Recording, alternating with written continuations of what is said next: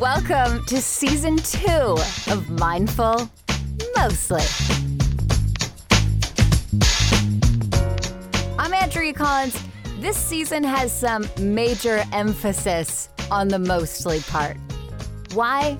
Because I know you want to be the best you can be. I know you want to work on the inside, because so do I. But I also want to know how to pull off high-waisted vintage mom jeans. And I also want to know how to keep this fucking ficus plant alive. So it's going to be all the stuff that interests you. There'll still be that emphasis on mindfulness, but not just the of it all.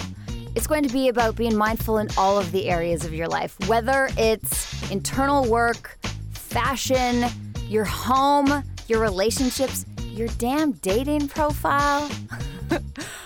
So you're going to hear more stories from real people, not just the gurus. Yeah, there'll be some of them from time to time, but it's going to be a whole mix. We're going to hear from you more this season.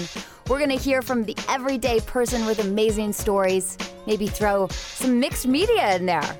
You know, whatever is going to inspire you and get you in the know with what's happening in lifestyle and all that's trending in the wellness world, you're going to get right here. No rules and no limits apply in your life. And that is the same for season 2 of Mindful Mostly.